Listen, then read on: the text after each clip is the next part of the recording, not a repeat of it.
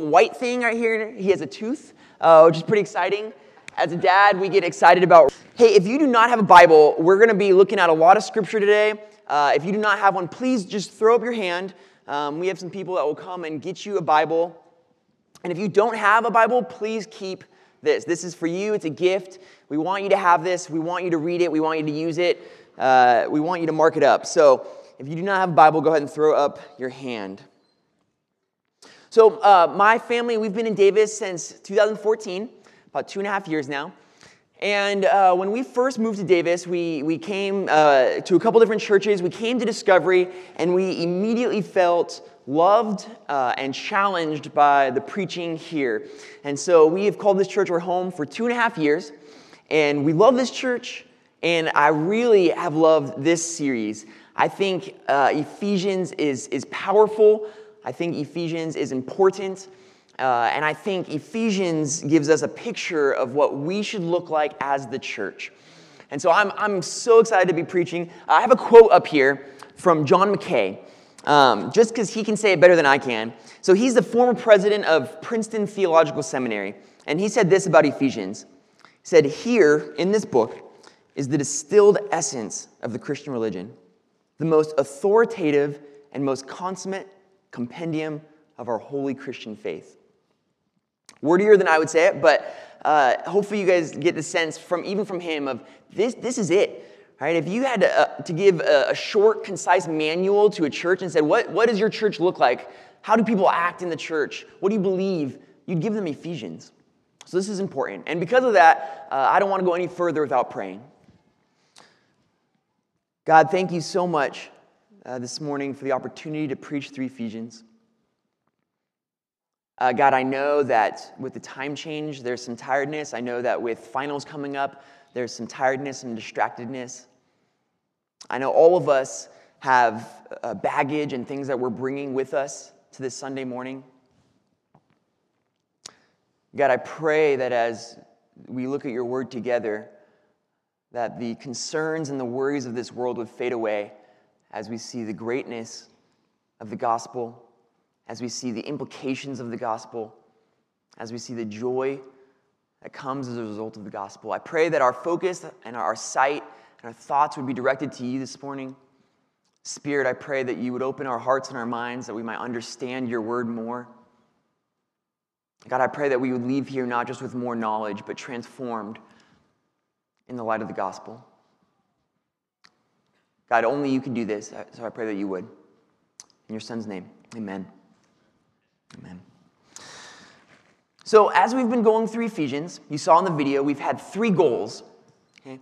We want to see the greatness of God and the love that he has for us. And the last couple weeks, we've really been hitting that theme. We've been seeing what has God done for us, what is true of us now. We've been looking at Ephesians 1 through 3, and we see that God has, through Christ, given us every spiritual blessing. We see that we were dead to sin, now we're alive because of Christ's grace. We were separated from God, alienated from him. Now we're reconciled, we have peace. And we read Ephesians 1 through 3, and we're left with a sense of, wow, God, that's amazing. Right? You would do that for me? You would do that for us? Wow. And then we get to Ephesians 4:1, and we've looked at this verse a lot, and I think it's important. We've got to look at it again. He switches. There's a switch in his thinking, in his writing. Ephesians 4:1, he says, "I therefore, a prisoner for the Lord, urge you to walk in a manner worthy of the calling to which you have been called." A couple weeks ago, my good friend Tom explained this verse, kind of the Greek context behind this, and I'm just going to say it again because I think it's beautiful. This word worthy, the Greek word is axios, and it is the picture of a weighted scale. So you have a weighted scale. On one hand, you have a basket. On the other hand, you have another basket.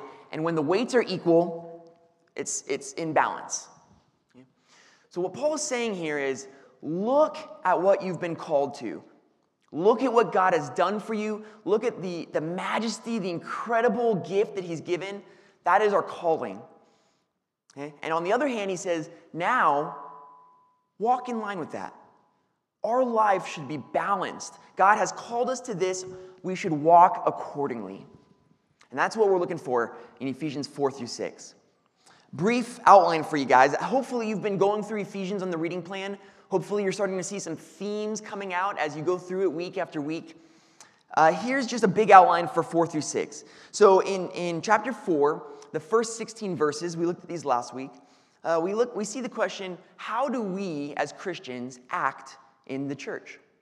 How do we interact with each other as the body of Christ? And the theme there is unity. We see unity as the theme. How do we as a body act? Unified. One spirit, one body, one God. Next week, we're going to be looking at how do we as Christians act in the home? How do we interact in our most intimate of relationships? Our husband, wives, parents. He's going to talk about love and respect.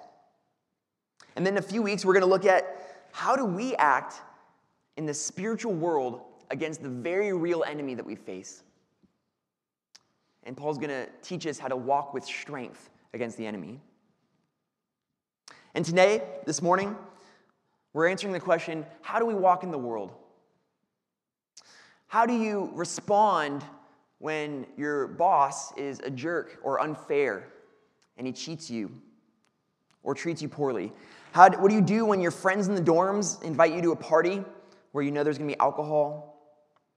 When your group of friends is making racist or sexual jokes and you're not sure if you should laugh? How do Christians handle things like pornography and alcohol? How should we view and treat those things? How do we walk in the world that we live in light of the gospel of Christ? Paul's going to tell us in 4:17 through 5:21, he's going to say we as Christians should walk in holiness. And it's a long text, a lot to cover. I'm just going to say it up front. I'm not going to go as in-depth as I could, as you should. I'm going to give some big pictures, some big themes, kind of connect some dots. And my hope and encouragement is that to you guys is that as you're reading through this during the week, that you would go more in depth and allow the Lord to speak to you further. And I am going to read all of the text, but not at once. We're going to read it as we go. And I'm going to start with chapter 4, 20 through 24, because I need to unpack this idea of holiness. Because even as I say that word, I imagine there's a lot of different ideas about what that means, what that looks like, ways we've heard it used. So I need to talk about that a little bit. So in chapter 4, he says, "But that is not the way you learned Christ. Assuming that you have heard about him and were taught in him, as the truth is in Jesus, to put off your old self, which belongs to your former manner of life and is corrupt through deceitful desires, and to be renewed in the spirit of your minds, and to put on the new self, created after the likeness of God in true righteousness and holiness." So let's define this idea of holiness. What does it mean for us to walk in holiness? I'm going to give you a definition first, and then I'll explain it. The definition I think has been really helpful for me is conformity to the will of God in all things. Okay? So holiness means that we as Christians are conforming to what God intends for us. His will becomes our will, and we live out of that. That is conformity to what he would have us do. Author Jerry Bridges, in his book, The Pursuit of Holiness, he defines holiness as separation to God and the conduct befitting those so separated. To live a holy life, then, is to live a life in conformity to the moral precepts of the Bible and in contrast to the sinful ways of the world. And I heard a really neat word picture to explain this idea a few weeks ago. I wanted to share with you guys. I don't know how many of you have this still, but I've been to a lot of houses where they have a display case for the really fine china. It's the china that you get for your wedding that you use once in your life and then never again. I just still don't understand the purpose. But that china, right, it is set apart for a special use, oftentimes undefined, but maybe like 30th anniversary or something, I'm not sure. It would be really, really wrong for me to pull down the china and put on my Kraft mac and cheese that just came out of the microwave, right? That would not be a good use for the fine china because that china is separated for special use. That is holy china. Okay? You guys won't forget it now. Next time you think the word holy, you're going to think mac and cheese on really nice china. In the same way, it'd be really, really wrong for us, as those who have been set apart by God for holy use, to give our body to the ways of this world, to sin. Now, some of us still have maybe some negative connotations with the word holiness. We think that's a list of rules, things that I'm not allowed to do now that I'm a Christian. And the reality is that nothing could be further from the truth.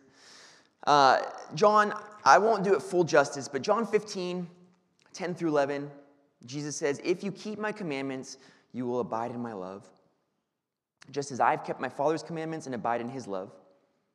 These things I've spoken to you, that my joy may be in you, and that your joy may be full." Guys, holiness, conformity to the will of God, is a means for us to receive and experience joy. Lots of parents in here. When you tell your children, thankfully Cohen's not at the age where he can say no yet, but when you tell your children that they can't eat the whole 5-pound bag of candy, right? You're not intending to be mean. You're not trying to rob them of fun. You're trying to protect them because you know what will happen if they do that. In the same way, God has rules for us. And he says, don't go there. I know it looks tempting. Don't go there. I have a better plan for you. I want you to experience joy. Okay. So how do we walk in holiness? What does that look like on the day-to-day basis? This text today is going to give us 4 kind of broad strokes, 4 practical ways that we can walk in holiness. The first one, starting in 4:17, do not walk like the world. Do not walk like the world. Starting in verse 17, "Now this I say and testify in the Lord, that you must no longer walk as the Gentiles do, in the futility of their minds. They are darkened in their understanding, alienated from the life of God because of the ignorance that is in them due to their hardness of heart. They have become callous and have given themselves up to sensuality, greedy to practice every kind of impurity." Now, briefly, what Paul's saying here is Gentiles were those who were not Jewish, those who were not included in God's family, God's promise, God's people. Today, we could read that and say non-Christians, or those who are lost, those who do not know Jesus. And what he's saying is that the world, those who don't know Jesus, they live in a certain way. And that's not you anymore. Right? Don't live the way that they live. In Ephesians 2, James shared with us that we were dead in trespasses and sins in which we once walked, following the course of the world. So that used to be us. We used to do that. And Paul says, don't do that anymore. Because in verse 20, he says, that's not the way you learned Christ. Assuming that you heard about him and were taught in him, as the truth is in Jesus, to put off your old self. So he's saying you were dead in sin. You did what the world does. You were intent on pursuing sin and sensuality and greediness, looking out only for yourself. That was you once upon a time, but put off that old self. Be renewed in the spirit of your minds and put on the new self, created after the likeness of God in true righteousness and holiness. Now, I'm gonna say this strongly because I think it needs to be said. If what you believe about God and about Jesus allows you to continue sinning without grief, without sorrow, without repentance, that's not the gospel that Paul's preaching. Paul does not preach a gospel that allows us to continue living in sin the way we once lived. He says that's not you anymore. That's not the gospel. The gospel that Paul is preaching, the gospel that we believe, says, I was dead and now I'm alive, and I'm going to put off the old self and put on the new self. In verse 25 through 32, he gives some really practical examples. And again, I'm not going to go too in depth, but maybe as you hear these, one of them will kind of stand out to you. And if it does, don't write that down. Don't forget it. Take that to the Lord. Ask him about it. 25 through 32 says, therefore, having put away falsehood, let each one of you speak the truth with his neighbor, for we are members one of another. Be angry and do not sin. Do not let the sun go down on your anger, and give no opportunity to the devil.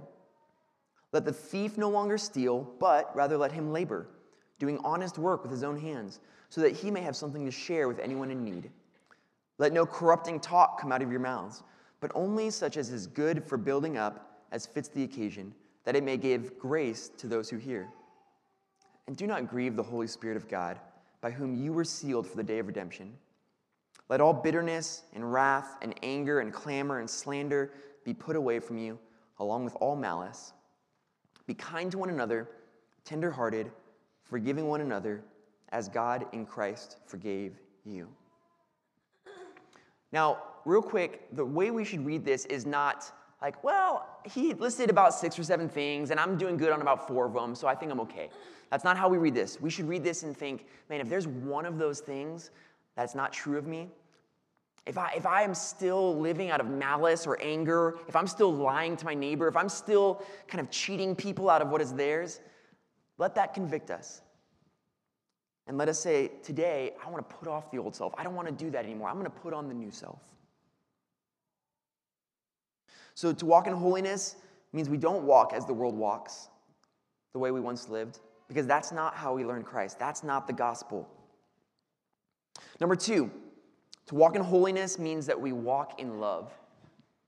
Starting in chapter 5, therefore be imitators of God as beloved children and walk in love as Christ loved us and gave himself up for us, a fragrant offering and sacrifice to God. This is really important. This is the foundation. This is where the motivation for our holiness comes from. It's right here. We are beloved children. Now, some of you, that might not mean what it should. I understand that more and more so people are coming from broken homes where they've never experienced the unconditional love of a parent. So I need to emphasize this. And even if we grew up in a home where we were loved and cared for, we need to hear this. The gospel does not say, be holy so that you'll be loved by God. It says, you are loved by God, therefore be holy. The gospel says that while we were sinners, spiritually dead, separated from God, God purchased us. When he sent Jesus to die for us, he purchased us out of deadness, out of separation, out of our unholiness and sin. And he adopted us. And those adoption papers were signed with the blood of Jesus, his son, who loved us and gave himself for us. So that we can say with confidence this morning, no matter what happened yesterday, this last week, this morning, that if our faith is in Jesus, we are beloved children. We're loved by God. And what Paul is saying here is, you're loved by God. Act like children, right? Act the way children should act. I'm going to share this analogy another friend of mine shared. You know, my son, Cohen, again, he's only 7 months. I got another picture of him, I think. I mean, come on, right? I know I'm biased, but dang, that guy's cute. Cohen was born, Cohen James Miller. He is my son, and there is absolutely nothing that he can ever do to lose my love for him. Some of you parents are like, well, he's only 7 months, just wait. He's always going to be a Miller. He's always going to be my son. That does not mean that I'm going to let him do whatever he wants as he grows up. Okay? I want to train my son to obey his parents, to obey authorities. I want to train him to love others, to love God, to fear the Lord. Not so that he can become my son, but because he is my son. The same for us. We are, through Christ, children of God, sons and daughters adopted by God. Let's live like that. Let's follow his example. Imitate God as beloved children. How did Christ love us? What does this love look like? John 15, 12 through 13. He says, this is Jesus speaking to his disciples. And he says, this is my commandment, that you love one another as I have loved you. And then he defines for us what love is. He says, greater love has no one than this, that someone lay down his life for his friends. I'm not naive. Most of us will probably never have the opportunity to die for a friend. Maybe we will. I don't know. I don't anticipate it. But the reality is that every day we have opportunities to lay down our life, to lay down what we want, to lay down our desires for our neighbors, for our family, for our friends. And I think for the most part, we know what that looks like, right? When I ask, how about your relationship with your roommates, or how about your relationship with your spouse, your kids? Do you feel like you've been loving them? Most of us have an intuitive sense of what that means. So I'll just say this about it. Laying down our life for somebody in love means that we put what is best for them over what is best for us. And I want to give one really practical example of this because I think this is important. To love somebody is to want what is best for them. And as Christians, we know what is best for people. It's a relationship with a loving God who sent his son to die. And so for many of us, to love our neighbors or to love our family, to love our friends, means that we would overcome the fear or the awkwardness, the shame of sharing who we are in Christ, of inviting people to church, of telling them about the good news of Jesus. The most loving thing I think you can ever do for somebody is to bring them closer to God and to give them an opportunity to respond to Jesus. So to walk in love, it's simple. It means that in every relationship, every encounter, you are laying down your life for the sake of others, just as Christ laid down his life for us. Number 3, walk in light. Starting in verse 3, he says, "But sexual immorality and all impurity or covetousness must not even be named among you, as is proper among saints. Let there be no filthiness, nor foolish talk, nor crude joking, which are out of place. But instead, let there be thanksgiving. For you may be sure of this, that everyone who is sexually immoral or impure, or who is covetous, that is, an idolater, has no inheritance in the kingdom of Christ and God. Let no one deceive you with empty words, for because of these things, the wrath of God comes upon the sons of disobedience. Therefore, do not become partners with them. For at one time you were darkness, but now you are light in the Lord. Walk as children of light. For the fruit of light is found in all that is good and right and true. And try to discern what is pleasing to the Lord. Take no part in the unfruitful works of darkness, but instead expose them. For it is shameful even to speak of the things that they do in secret. But when anything is exposed by the light, it becomes visible. For anything that becomes visible is light. Therefore it says, 'Awake, O sleeper, and arise from the dead, and Christ will shine on you.'" So verse 8 says that at one time you were darkness, but now you are light in the Lord. Walk as children of light. And at Discovery, we often say, "Come as you are," because we mean it. We want you to come as you are, with your brokenness, with your hurt, with your pain, with your sin, knowing that this is not a perfect place, nor will it ever be a perfect place. And Paul is saying here, he says, as a church, as Christians, we should walk in the light, which means first that we don't take part in the unfruitful works of darkness. Sexual morality, including adultery, pornography, masturbation, sex before marriage, all of those things, sexual morality. He says there should be no filthiness or foolish talk or crude joking. And I'm going to speak just for 1 second to the college students here. As a Christian, we have absolutely no right to play games like Cards Against Humanity. Right? Those games, things like that, they're built on the foundation of crude humor, inappropriate jokes, filthiness. As Christians, that's not us anymore. We were darkness, that's not us anymore, though. We're light. It's a recurring theme. Dead, alive. Separated, reconciled. Darkness, light. Orphans, adopted children.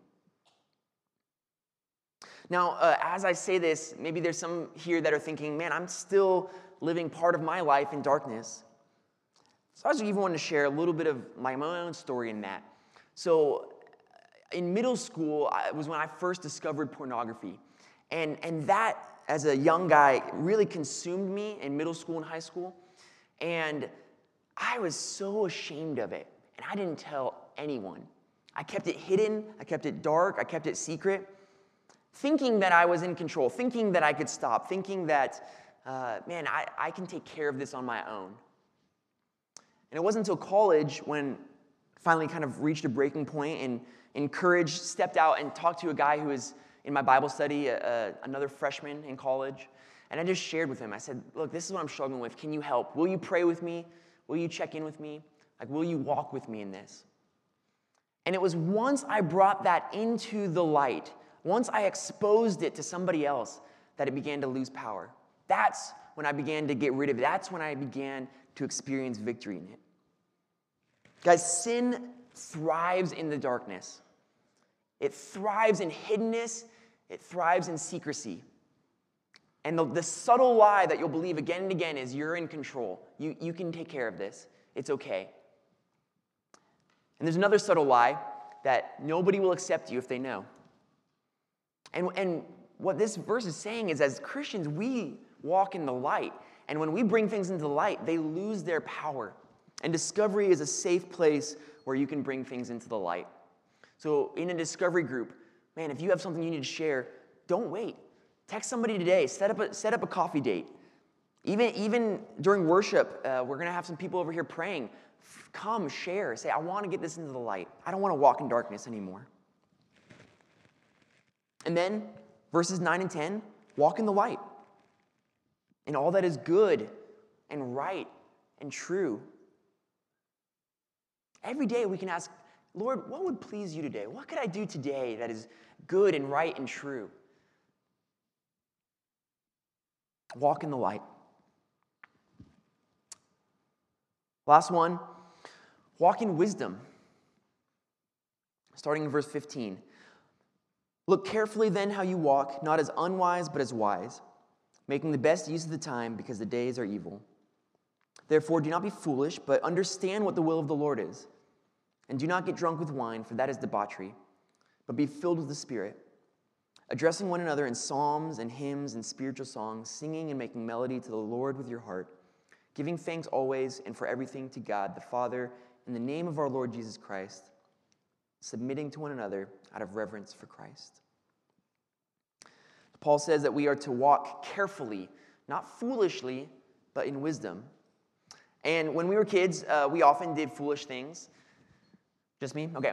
I remember a really clear one. So my dad was really good with cliche sayings, and some of those really stuck with me. And I remember this one time, I was like in second grade, and I had this obsession with Sharpies. I'm not to smell them or anything like that, just like, I just like the idea of Anyway, so I had this picture in my mind, something that I wanted to draw out in Sharpie. And my mom had this really nice oak dining room table that for my mom's birthday, my dad resanded and revarnished. And I was obsessed with Sharpies, and so I took my one single piece of thin computer paper and put it on the kitchen table and started drawing with the Sharpie and bled right through, and I looked at, and there it is, just Sharpie. All very clearly, it was obvious what I had been drawing. I think it was a dog or something, and it's there it is, just on the kitchen table. One of many examples of foolishness. But I remember my dad saying, what happened? And I said, Dad, I just didn't think. And he stopped me. He says, well, that's the problem. You didn't think. My mom used to say that. Yep. Amen. You didn't think. And he was right. I didn't think. And again, that happened many times. But that picture of acting without thinking through the implications, I think that's what Paul's trying to get at here. He's saying, hey, be wise. Don't be foolish. Don't just act without thinking. Holiness is intentional. We don't just stumble into it. We don't just happen upon it one day. Oh, I accidentally was holy today. Cool. This doesn't happen that way. We have to be wise. Verse 17, we have to understand what the will of the Lord is. Again, holiness is conformity to the will of God. If we're not in His scriptures, if we're not attending church, if we're not under the preaching of the word, how will we know what His will is? How will we conform to it? We have to understand what the will of the Lord is. Now, he throws in this little interesting caveat here in verse 18. He says, don't get drunk on wine, which is debauchery. I want to answer this question once for all. I work with college students, and I get this question a lot. Well, as Christians, like, can we get drunk? What's the line? Can we get a little buzzed? The answer is absolutely not, no, never. Do not get drunk on wine, which is debauchery. What he's saying here is that path that alcohol takes us down, the path of debauchery, it's a path of excess. It's the man who has abandoned self-control and is living only for his own pleasure. He has no thought to those around him. He has no thought to the ways of God. He is living for only himself. I don't normally do this, but I looked up just some different translations, and the New Living Translation has, I love this. It says, don't get drunk on wine, don't be drunk with wine, because that will ruin your life. That's the idea of debauchery here. That will ruin your life. Instead, be filled with the Holy Spirit. Now, there is nothing wrong with alcohol. There is something very wrong with drunkenness. What does that have to do with wisdom? When we are living only for ourselves, when we're living in debauchery, when we're just doing whatever feels good in the moment, okay, we're not thinking through the implications of our action. I want to draw with the Sharpie. I don't care what happens. I just want to draw with the Sharpie. Okay? I just want to drink. I don't really care what happens or what I say or what I do or what people think about me. I'm only looking out for myself. That's not wise. That's not honoring to God, and that's not the life that he's called us to. We do need to be careful because in verse 16 he says the days are evil. And what he means by this is that temptations abound. We live in a world that is full of sin and opportunities for us to sin. And if we're not careful, our default is to do what we once did. Our default is to walk in darkness. Our default is to walk as if we were still dead. If we're not intentionally pursuing holiness, it won't happen. We don't stumble into it. Okay, quick summary, and then a call to action. So how should we as Christians walk in the world in light of the gospel? Paul says, holiness. Live lives that are separate. Live lives in conformity to the will of God. It says, don't walk like the world, but walk in love and light and wisdom. And I want to bring your guys' attention to verse 14 in chapter 5. It's a really interesting verse. Paul makes this quote, and it's still really not clear what he's quoting. So he's not quoting the Old Testament, although it's similar to some passages in the Old Testament. It's possible he was quoting like an old Christian hymn or some kind of a creed. But he says, awake, O sleeper, and arise from the dead, and Christ will shine on you. And there's some confusion where it comes from, a little bit of confusion of what exactly he's intending by this. But one commentator kind of summed it up this way. He said, Matthew Henry says this. He says, some indeed understand this as a call to sinners and to saints. To sinners, to repent and turn. To saints, to stir up themselves to their duty. The former must arise from their spiritual death, and the latter must awake from their spiritual deadness. So if you're here and you don't know Jesus, there's a temptation to hear something like this, a message like this, and think, yeah, I do need to work harder. Yeah, I do want to improve my life. To which I would say, don't. It won't work. This holiness that we're talking about, this is not possible apart from Christ. You are spiritually dead. What you need is spiritual life. And that is only found in faith in Christ. Ephesians 2:8. Don't forget Ephesians 1 through 3. As we go through 4 through 6, don't forget 1 through 3. Ephesians 2, he says, it is by grace you've been saved through faith. That is not you. That's not you. You didn't do that. That's God's grace. He gave it to you. Turn to Jesus. Believe in him. Accept the gift of life.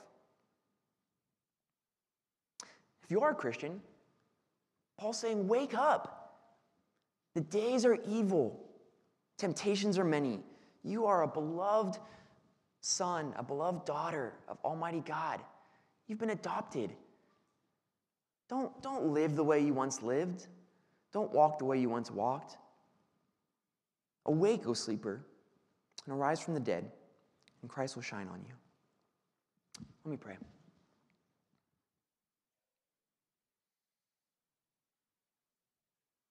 God, even as I share from this text,